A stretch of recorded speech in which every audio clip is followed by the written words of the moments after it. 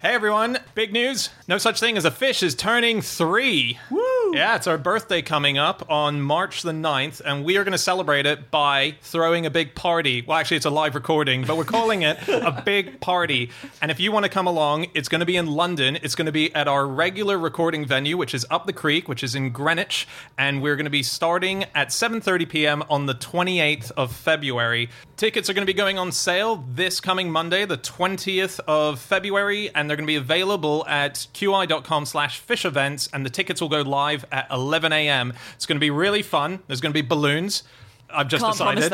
I've just decided. There's going to be balloons and Cake. We're going to have a cake, and Andy is going to do a striptease, and it is going to be packed all together with a live recording. You'll get to see a show recorded live, so please come along, go get the tickets. Again, they'll be available at 11 a.m. Monday the 20th. Go to qi.com/fish events. Okay, on with the show. What 3-year-old's birthday party? The striptease at it. And also, if you're not into stripping and you're into wearing stuff, then we have a hoodie. No such thing as a fish hoodie. And you can buy that by going to qi.com/hoodie. And we also have t-shirts and we have vinyls, but they've just had a big new delivery of the hoodies. They come in basically all the sizes you could want. And it has on the back of the hoodie a huge list of our headline facts that we've done in the first year of our podcast. Year one. Celebrate the end of winter and the return of warm weather with a new hoodie. qi.com/hoodie. Okay, on with the show.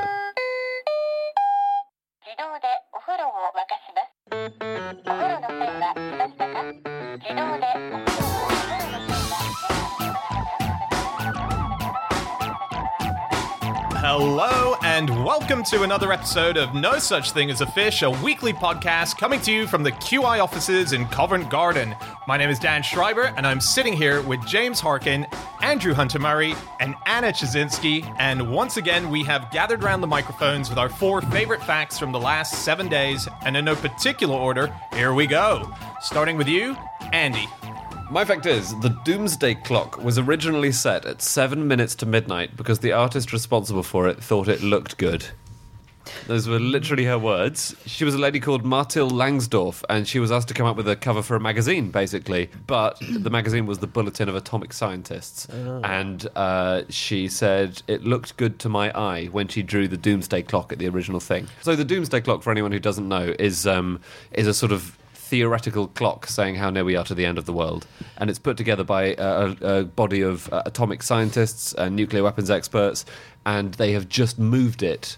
So we're now 2.5 minutes to midnight, which is just about the closest it's ever been. Yeah. I think at one point it might have been on 2 minutes. Oh, yeah, I think it was on 2 at one point. Yeah, you're right. Yeah, If it was around Cuban Missile Crisis time, wasn't it? No, that's the weird thing. They didn't move it for the Cuban Missile Crisis. Do you know why? Why? They had no idea what was going on. They said, we just don't have any data to make a judgment. But it was in the newspapers. Yeah. I don't think they knew whether the missiles were being primed or loaded or whether they were going to get to Cuba or... No, but that's one of the times where they didn't change the clock at all. So were they... this artist, was she an atomic scientist as well by night? No, and an artist by day? Or? No, she was married to a guy who worked on both the magazine and was also part of the Manhattan Project, I believe. He was one of the scientists who was helping out on that. She was just asked to design a cover, so she wasn't even designing a doomsday clock as such. She thought she was going to do a U, the letter U, for uranium as the cover. But she noticed in the talks that a deadline was sort of looming, and she thought, oh, like a clock going to 12, it's just on its way kind of thing. It's an analog clock as well, isn't it? So we don't know for sure that it's not like 2 minutes to midday. Yeah. Could be absolutely fine. Oh, that's great. We're a whole 12 hours away. I think they gave us not very much wiggle room by putting it at 7 minutes to, and I think that's causing problems now, isn't it? Because actually the world could get much, much more dangerous before catastrophe. And so, for instance, now is the first time that they've only added half a minute rather than a full minute to it. Yes, yeah. Because clearly we're getting closer and closer to midnight, but you don't want to say we've gone a full third of the way closer. Yeah. It's like a parent saying, I'm going to count to 3 to a naughty child, and like 1, 2, 2.5, 2 3/4. Did they factor in for when the clocks go forward? I think the important thing for everyone listening is that there is no scientific basis or proper scale to this clock. They just kind of wing it, don't There they? is scientific basis, as in it's a load of scientists who come up with it and No, sure, assess but whether the world is more dangerous or less dangerous. Yeah, but it's sort of an arbitrary scale. You know, they haven't actually worked Yeah. out this is 20% more dangerous than it was yesterday. Yeah. And it's, yeah. So- But I think it's just 10 scientists and security experts, and they just get together in a room, don't they? And they just kind of discuss things.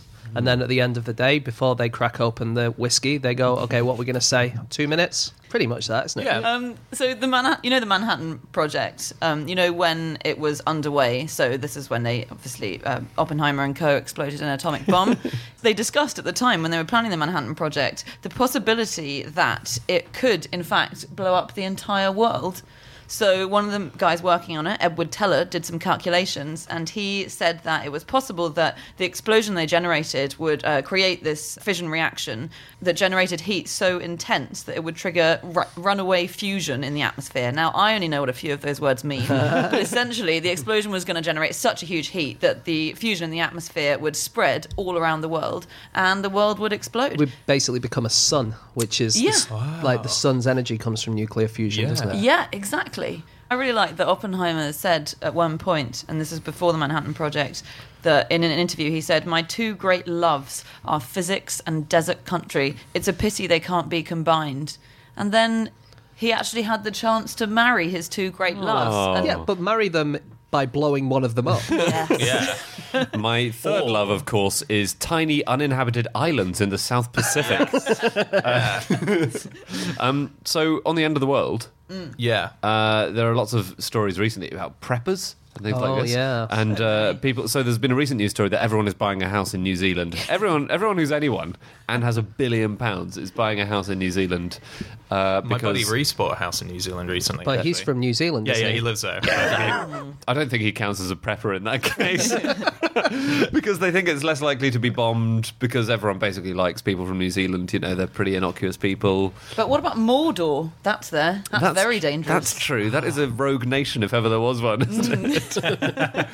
But did you know, before the American election in November, prepper meal firms, a lot of them saw sales triple in the 3 weeks leading up to the election. Wow. Yeah, which is substantial because people were thinking it's all going to kick off once we've had the election. Did they think that would be his first move? Literally, get into the White House, red button. I was reading a prepper's list of things that you take into your bunker with you should the apocalypse happen, doomsday arrive. This was actually a Cracked article, and they were saying that one of the things that's on the list that sticks out as quite odd is non-lubricated condoms. And they say you should have lots of non-lubricated condoms. Non-lubricated Yeah, condoms. so Cracked, they start saying, okay, it kind of makes sense. Imagine if there's a big group down there and suddenly STI starts spreading. So you want to make sure that in any sex that's happening. But then you think, okay, why non-lubricated condoms? Turns out that condoms are incredibly practical as a thing to have.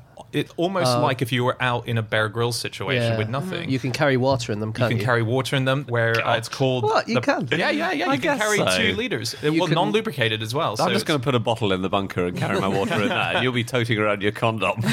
You can put them around your head and blow it up with your nose, like Yep. for Yeah. fun. For fun, yeah. Because you it's need true. entertainment in these bunkers. Yeah. Very dry places. You can make a slingshot out of them. No, you can't. Yeah, you can. So there's the Prepper's Journal, and they have 11 ways a condom can save your life. And one of them is make a slingshot, and it acts as the actual bit of rubber that you pull back on. So you can, and they show you how to make it. So you carve out the wood, and then you strap And that's 2 gonna- condoms and tie them up. That's going to save your Save life. your life. If there's a giant coming and you need to send a small boy to defeat him, and in the post-nuclear landscape, there probably will be giants walking around doing harm to people. Yeah. So. Any other ways that a condom can save your life? Yeah, starting fires. Of course, starting fires. That's why sex is such a dangerous business. That's the song. This sex is on fire due to this non-lubricated condom. It's that friction.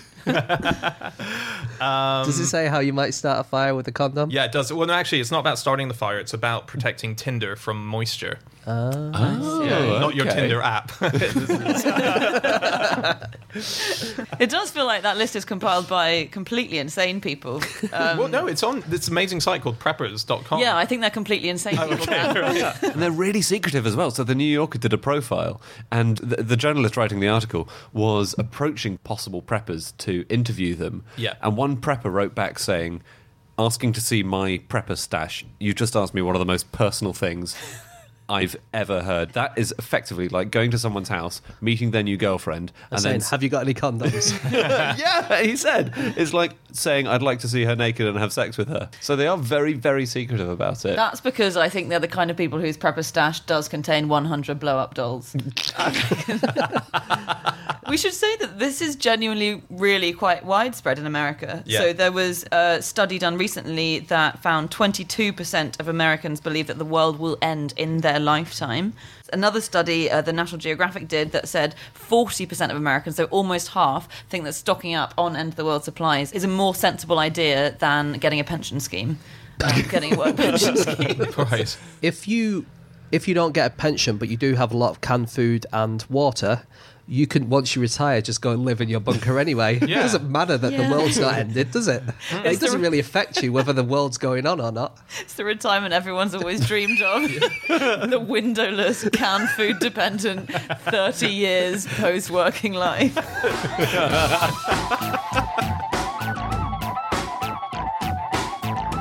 Okay, it's time for fact number 2, and that is James. Okay, my fact this week is that some villagers in the Central African Republic deliberately allow lions to live nearby so they can steal their food.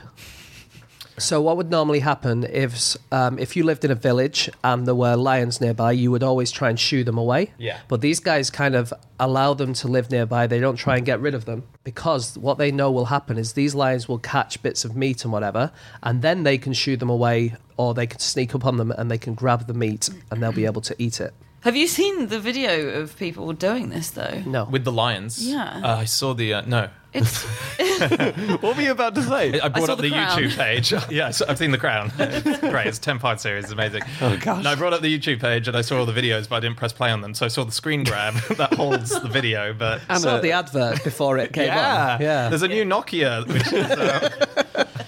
Anna, you've actually seen the videos. I have. They're really good. So basically, I think I saw a video that was of the Dorobo hunters in southern Kenya. So as James says, this happens in various places. And what they do is there are about 10 lions gathered around a corpse. I think it's a gazelle or something. So 10 lions, males and females, and there are 3 hunters, and they're scrawny little humans.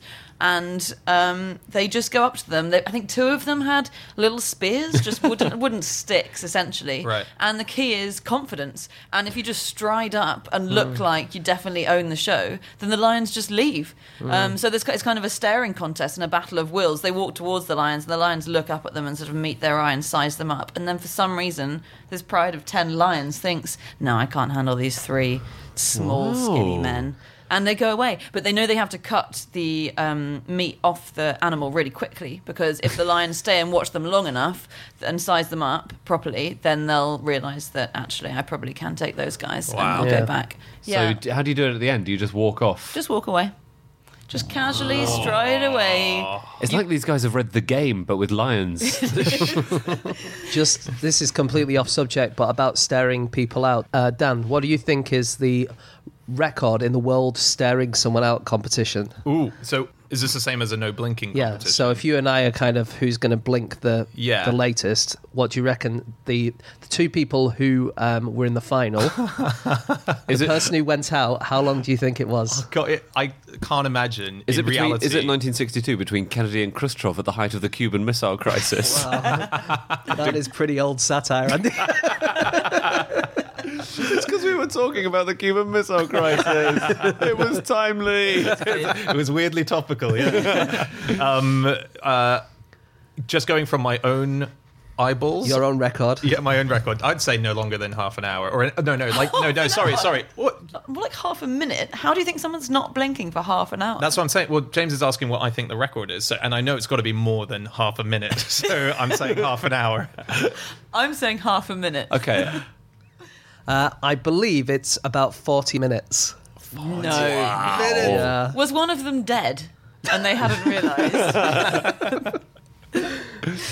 That's amazing. Yeah. Whoa. Did you know that in Nepal they do the same thing that James is talking about, but with tigers? So there's kleptoparasitism. Humans do this with tigers, but it's very often in Nepal elephant trainers who do it, and they do it by they'll lead their elephants into the undergrowth to feed them and things like that. And then if there's a tiger nearby, then they take the elephant with them, and they use the elephant to scare away the tiger, to scare the tiger off a carcass. So they employ the elephants as their henchmen in order to get the tiger to scarper. Wow. That's very cool.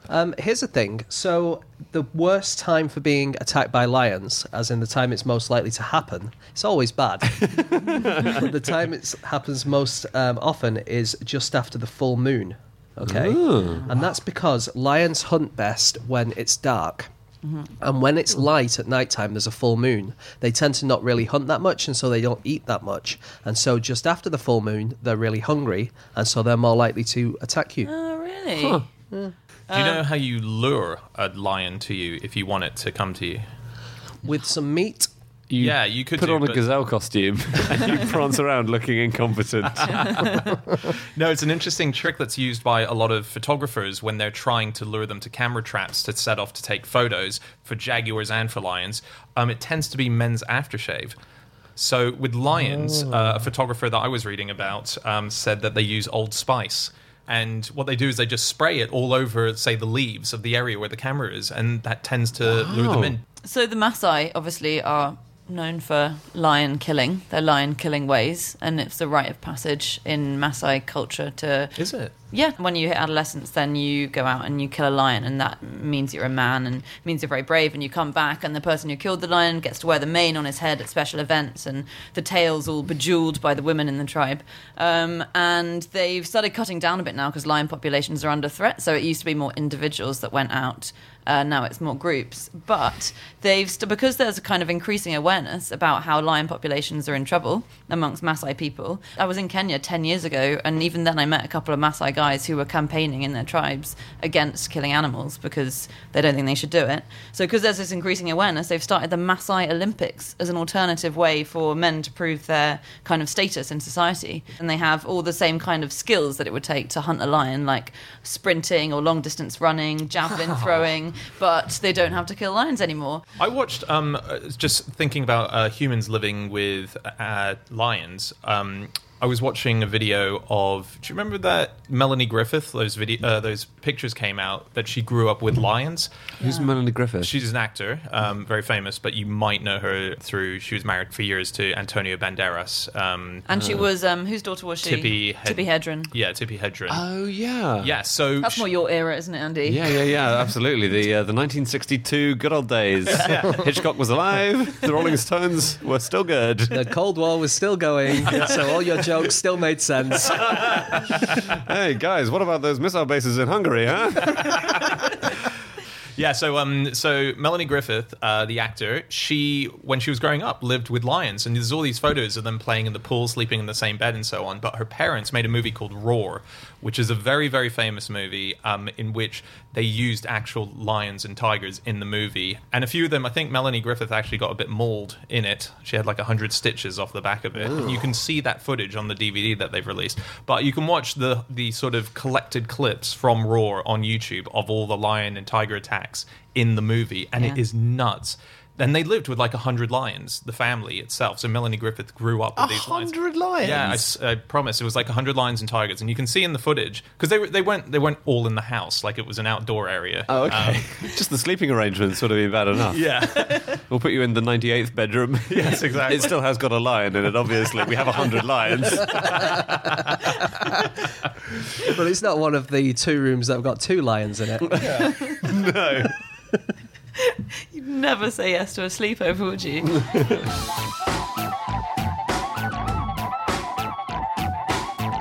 Okay, it is time for fact number 3, and that is my fact. My fact this week is that there is a Victorian time capsule buried in London that contains photographs of the 12 best-looking women in England. So the 12 best looking from Victorian times. Yeah. Well, yeah, not It would be amazing if it had pictures of Kim Basinger and stuff in it now, wouldn't it? Still an incredibly old reference. You're getting closer. Here's the thing. I'm not fully sure, and I don't know if anyone does properly know who these women were. So the phrase I kept coming across is 12 best-looking women in England or 12 English beauties of the day, and no one says any more about it. So this is buried as part of a time capsule, which is buried underneath Cleopatra's Needle, which, if you've ever been to London, is on the embankments. It's along the Thames. Yeah, it's a big only down the obelisk. road from down here. the road from here. We could almost see it from our office. Can we get to the pictures to see who they are? They're buried obviously underneath in a time capsule. That's the point. Well, when do we get to open it and have a look at these English beauties? They haven't said, but that's what's amazing to me. This is what I find very interesting about the fact is that there is this box buried underneath the Cleopatra's Needle, which was brought and erected in 1896. Things that were included in it were a box of cigars, there's a portrait of Queen Victoria, there's a written history about how Cleopatra's Needle actually got transported to being on the embankment, and then there are 12 photographs of the English beauties of the day, and no one has seemed to have gone, huh? And said, who are they? Why is that? They just treat it like it's a normal thing you put in a time capsule. Well, it's a load of really weird stuff. Like, there's also a 3-foot-high model of Cleopatra's Needle under Cleopatra's Needle. Yeah. Is there then underneath that there's a 3-centimeter one? It's the original Russian doll. It's really weird. That is strange. Yeah, and they've also inserted under there one of the hydraulic jacks used to lift it up, because it was lifted by just 4 men using 4 hydraulic jacks, and it was hugely technologically advanced for the time. They consulted Joseph Bazalgette. He was the person that they asked about how to get it onto the shore and whether it would be safe, because people were worried that it was so heavy it would cause the embankment to collapse. And Bazalgette was, of course, the guy who designed the London sewer system, so he knew a lot by that point about what was underneath the earth in London. And he said, look, it's fine, it's made of London clay, it's safe, dump it on there. And so they did. So we should say what Cleopatra's Needle actually is before we go any further. So it's an obelisk. It's a huge ancient Egyptian stone sort of pillar covered in hieroglyphs, and it's got nothing to do with Cleopatra. It should be called Thutmose's Needle, because he was the pharaoh who actually commissioned it. It's way, way, way longer ago than Cleopatra. Yeah. And there are 3 of them. One of them's in New York. It's in Central Park. One of them's in London, and there's another one in Paris, but it's from somewhere else. Yeah, so that's what they are. Yeah, and Anna is saying the worries about how placing it there, was it going to go through the ground? The initial proposal for where it was going to be was outside the front of the Houses of Parliament. That's where they wanted to stand. And the Metropolitan District Committee said you can't do that because it's directly over one of our tube lines and it's going to be too heavy.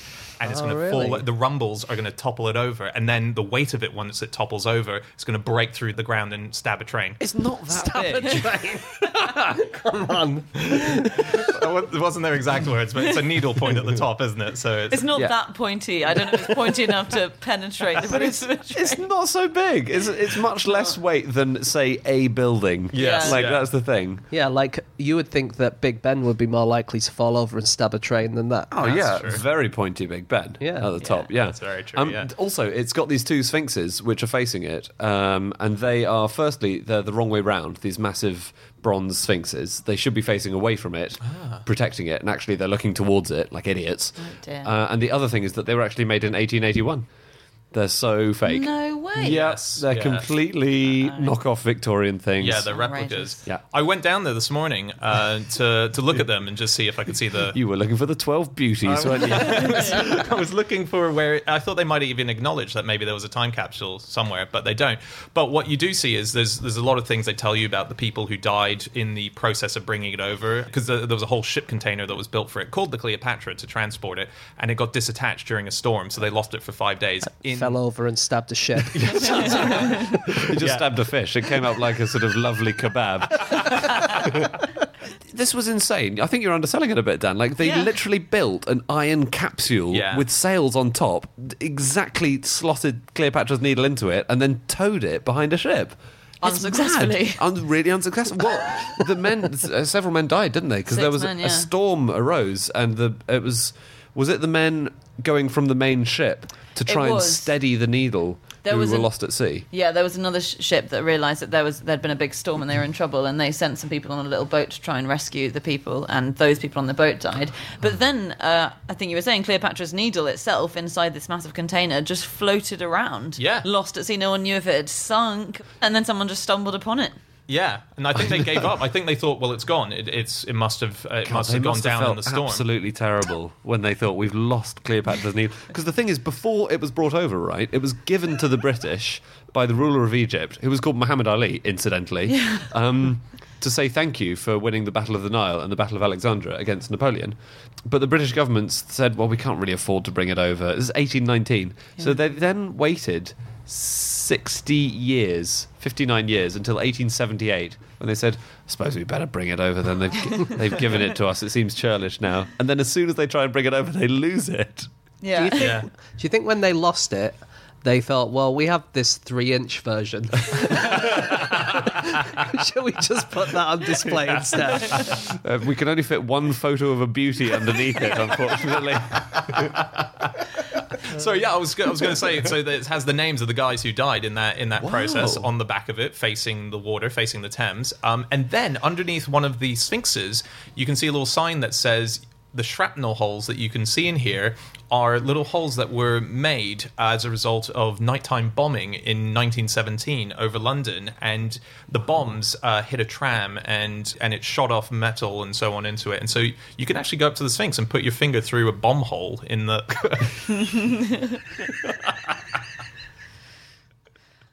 God, that's out of control today. Well, we've lost Dan, everybody listening. Yeah. Sorry. You didn't see it coming, did you? You just said you could put your finger in a bomb hole. All innocence.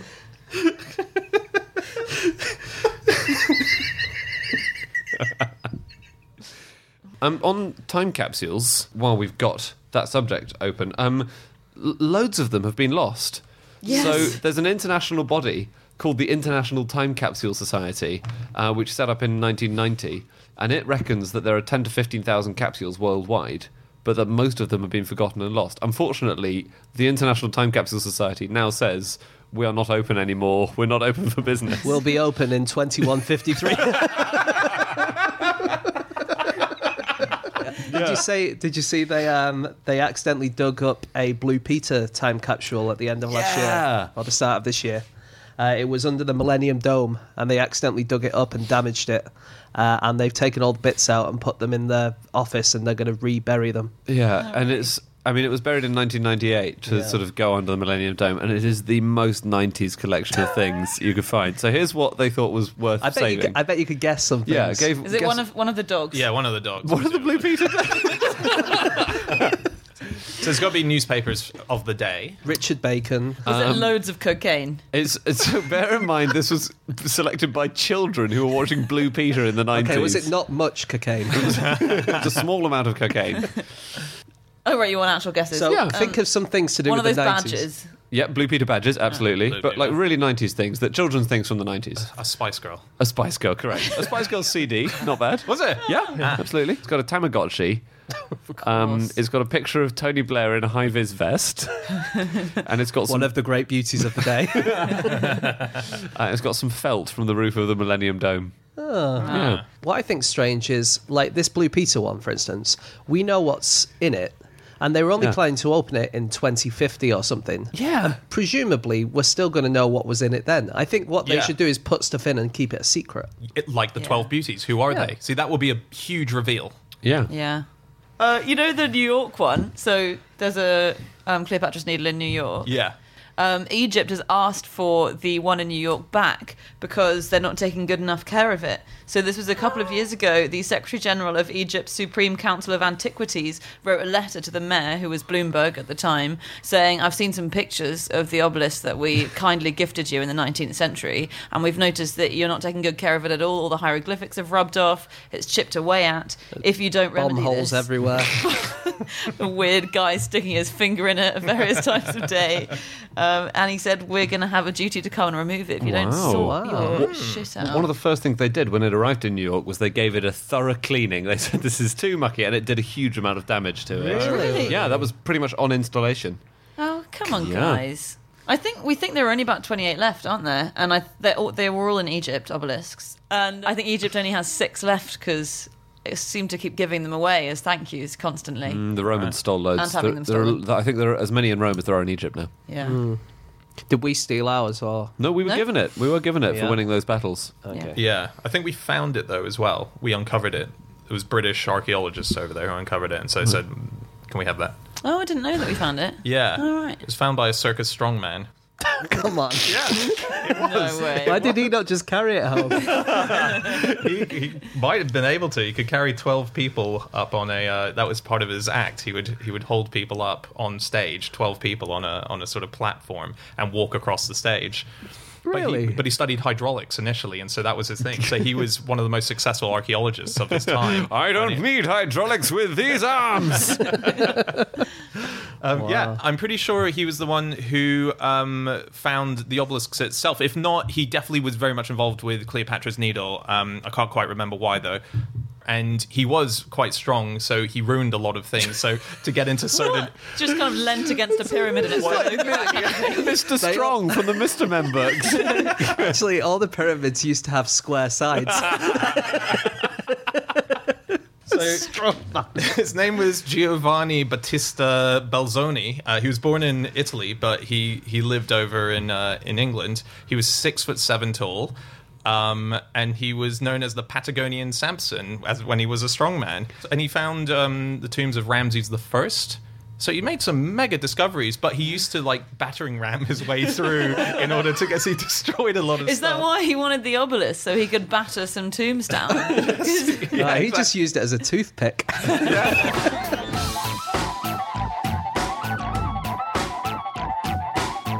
Okay, it is time for our final fact of the show, and that is Jasinski. My fact this week is that after women stop breastfeeding, their breasts eat themselves. And this is something we've just found out about human women. And it's that... So what happens is when we're breastfeeding, then we have to produce loads of extra cells, which produce the milk for the babies. And so our breasts have suddenly become full of these cells. And then when you stop breastfeeding, then you're just full of useless cells, which die. And in normal circumstances, if you've got a bit of your body that are full of totally useless dead cells, that would create a huge immunoresponse to try and clear them up, which would be extremely painful. There'd be loads and loads of bruising, there'd be tissue damage, because that's just all this dead stuff hanging around in your body that your white blood cells then have to come and eat up. So it'd be really painful. So we've never quite known how it is that once we stop breastfeeding, we're able to get back to normal without any serious problems until now. And it turns out that they thoughtfully kill each other, these milk-producing cells. So once you stop breastfeeding, then there's a hormone release, which means that they stay quite close next to each other, the dead cells, and the live ones just swallow them. Wow. And they just keep eating each other and eating each other until there are few enough left that the white blood cells rock up and swallow the rest. Crikey. But yeah, our breasts devour themselves. That is amazing. Breasts are really intelligent when it comes to producing milk for babies. I asked Ash, so my best friend Ash, he has become a dad recently, and he'd been telling me a few things while Jackie, his wife, was pregnant about what breastfeeding, how it works. And he said that basically the nipple sort of listens not being, obviously it has no ears, but it analyzes baby saliva Right. to give the appropriate milk. And I looked into it, and this is true. So what it does is, little bits of saliva when the baby is sucking on the nipple makes its way into the nipple. And they say that the breasts and the body of the mum actually manages to sort of diagnose what kind of milk the baby needs in terms of if it's actually a bit ill, it might need these... like the extra antibodies in order to make the baby healthier. So it produces whatever kind of concoction of milk. It's really controversial, that. Is it? Yeah, it is. So there's not been any studies done on it, and it's also just very possible, and some people think it's much more possible, that if you're producing more antibodies, it's just because whatever's making the baby ill is also making you ill. You've caught the virus, and so you're producing antibodies. But there's a lot of anecdotal evidence. Mothers say that my milk looks different when my baby's sick. Yeah, and there stuff was like that. famously a mother put a picture up on Facebook which said said, look at the color of my milk because it's kind of changed. And the suggestion was that it was changing because it was adding more stuff into it. But weirdly, science sometimes requires more evidence than a mum's picture on Facebook. It's so weird. Honestly, I'm not going to... How many likes did it have? Not even lying, 70,000. Oh, well, you know. Oh, well, then that does sound unequivocal. One thing that's true, and this is not from a mum's Facebook post, is that... one thing is that babies can smell breasts very accurately and home in on them, because after a woman's given birth, women give off from the breast these kind of secretions which babies can smell very clearly, and babies can smell them and react to them more strongly than they react to the smell of actual milk. Oh, wow. So it's like a homing beacon saying, there is a breast here, make your way towards it. And then it's frustrating because most babies can't really move at all, so they just smell the breast nearby, get really frustrated. There's nothing they can do about it. When they smell these secretions, they get more interested and they sort of make more, head movements and suckling gestures and things like this than they do even when they smell milk. So that's how they sort of I thought that was really interesting. I was reading about this for the O series research. Actually, I was looking into ovulating, but very interesting. And this is related to lactation, that in the olden days, when we were a hunter-gatherer society, we menstruated far, far less. I hardly menstruate at all now, to be honest. So we had far fewer menstrual cycles back in the olden days because women would breastfeed for much longer. So the average in hunter-gatherer societies now and then, the average length of time you breastfeed for was about 3 years, whereas now varies a lot, but I think it's about 6 months here. And so you'd either be breastfeeding, which suppresses your periods, or you would be pregnant, where obviously you don't get periods. And so someone worked out that back then you'd have about 50 menstrual cycles in your lifetime, which is hardly any. And now we have about 420, 430 menstrual cycles. And we're just not evolved to be able to cope with these constant wild fluctuations of estrogen and progesterone. Because we're not supposed to be doing that. It's supposed to be kind of an occasional thing between being pregnant and breastfeeding. And then you're dead at the age of 25 or 30, so... Exactly. And then everything really drops off in all departments after that. Yeah. I was reading about letdown. It's a phrase called letdown, and I think that... I've heard it before, Dan. I've heard the phrase so many times. But it's obviously 4 people around the microphones right now who don't have children, so what we might be saying a lot of very obvious things to parents in this chat, but I'd not heard of this. Just check it on Facebook and see if anyone's mentioned it. So it's the fact that lactating can happen not just when the baby latches on to the breast, but things can spark it off. For example, if you show a mum a picture of her baby, she might let some milk loose just purely by seeing the photo. Isn't that incredible? Wow. Yeah. Or even if she hears another baby cry because of a primal urge to soothe a child, knowing that soothes, might just release some milk. Again, obviously most mums and fathers around the world are going, yeah, we know this, but I'd never heard that before. Wow. I remember reading a year or two ago about the idea, there was a study done that a lot of babies, especially mammals, I think, all kind of cry at similar frequencies. And I can't remember why that would happen. Maybe you would look after other species. Yeah, or something. that's what that would imply, isn't it? Yeah. So if you're a baby stoat, you cry in the hope that there'll be A, your mum, B, another stoat, or C, a weasel passing by. Or any mammal, like Or an elephant. Yeah. And did you see that thing this week, speaking of nursing other species, the woman in Peru who was being interviewed about floods in Peru at the moment, which are devastating agriculture, things like that, and she was holding a piglet, and as the interviewer was interviewing her, she lifted up her shirt and just started suckling the pig on her own breast. And the cameraman, so tactful, the camera swings away from that image faster than you can blink. He just suddenly takes a real interest in the surrounding scenery. It's very weird. So there are obviously loads and loads and loads of stories about breastfeeding. Saints who miraculously started lactating when they were starving in the desert. So one of them is the Christian holy woman, Christine the Astonishing. I seem to remember, could Christine the Astonishing fly as well? From her name, I wouldn't be surprised by anything she could do. I have a feeling she was in a church once and she flew up into the eaves of the church. So also in the Bible, they used to depict the Virgin Mary breastfeeding Jesus, but sometimes they didn't want her breast to seem sexy, so they put her breasts on her collarbone instead of at breast level. Yeah. So there are all these pictures. Is that less sexy? I suppose it is less sexy, isn't it? It's more weird, isn't it? Which makes it a bit less sexy. Yeah. Yeah. That's really funny. So there are all these pictures of having a breast way up here and Jesus feeding on them. Did you know that opossums, so you know opossums look like possums but American, their nipples grow up to 35 times their original length when they're being suckled? Do they start off really small or do they go really, really long? They're quite normal size. They get Are they? incredibly long. Really? So baby opossums climb up into their mother's pouch when they're very undeveloped, and they have to latch on immediately. And if you don't find a nipple really quickly, you die straight away. Wow. So you latch on, and they latch on, and then the nipple swells up inside their mouth, so they're locked on, and they stay locked on for 2 months. So it becomes like an umbilical cord. It grows up to 35 times its own length down into into the body. Yeah. What? That is not sexy. Oh my god, yeah. It's weird, isn't it? And because it's swollen up inside it, it's so latched on. If you try to detach one from the other, then you tear the nipple because they're locked. They're locked tight. Wow. No. No, thank you. Do you know the effect that breasts have on men? Yeah.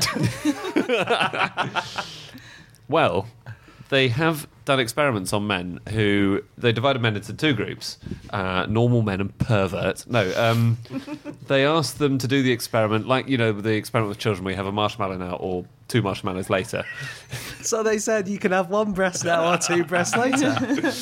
No, they asked them if they would be willing to delay gratification, to get a small cash amount now or a large cash amount later. Right. And then they show the 2 groups of men 2 different films. One of them was a woman running along a beach in slow motion, like in Baywatch. Mm-hmm. And the other was some countryside.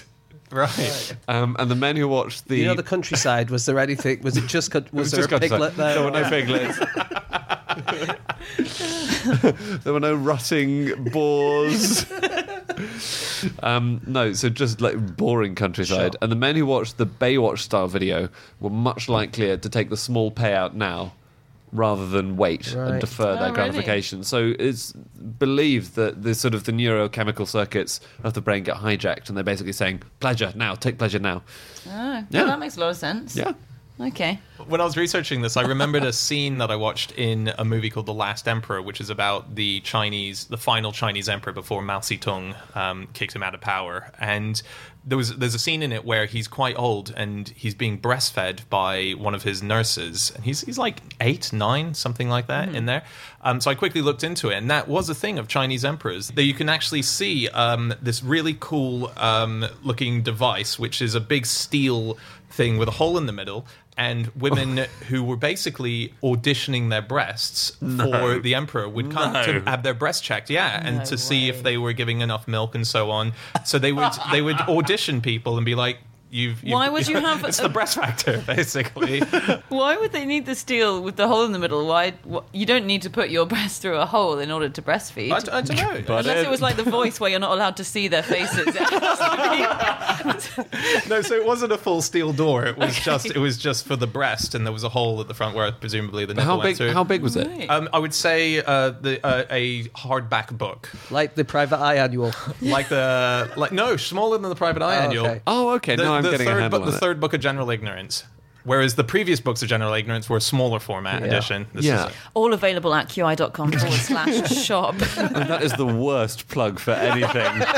Why not buy our books, which are of different sizes to the breastplates formerly used to feed the emperor boobs.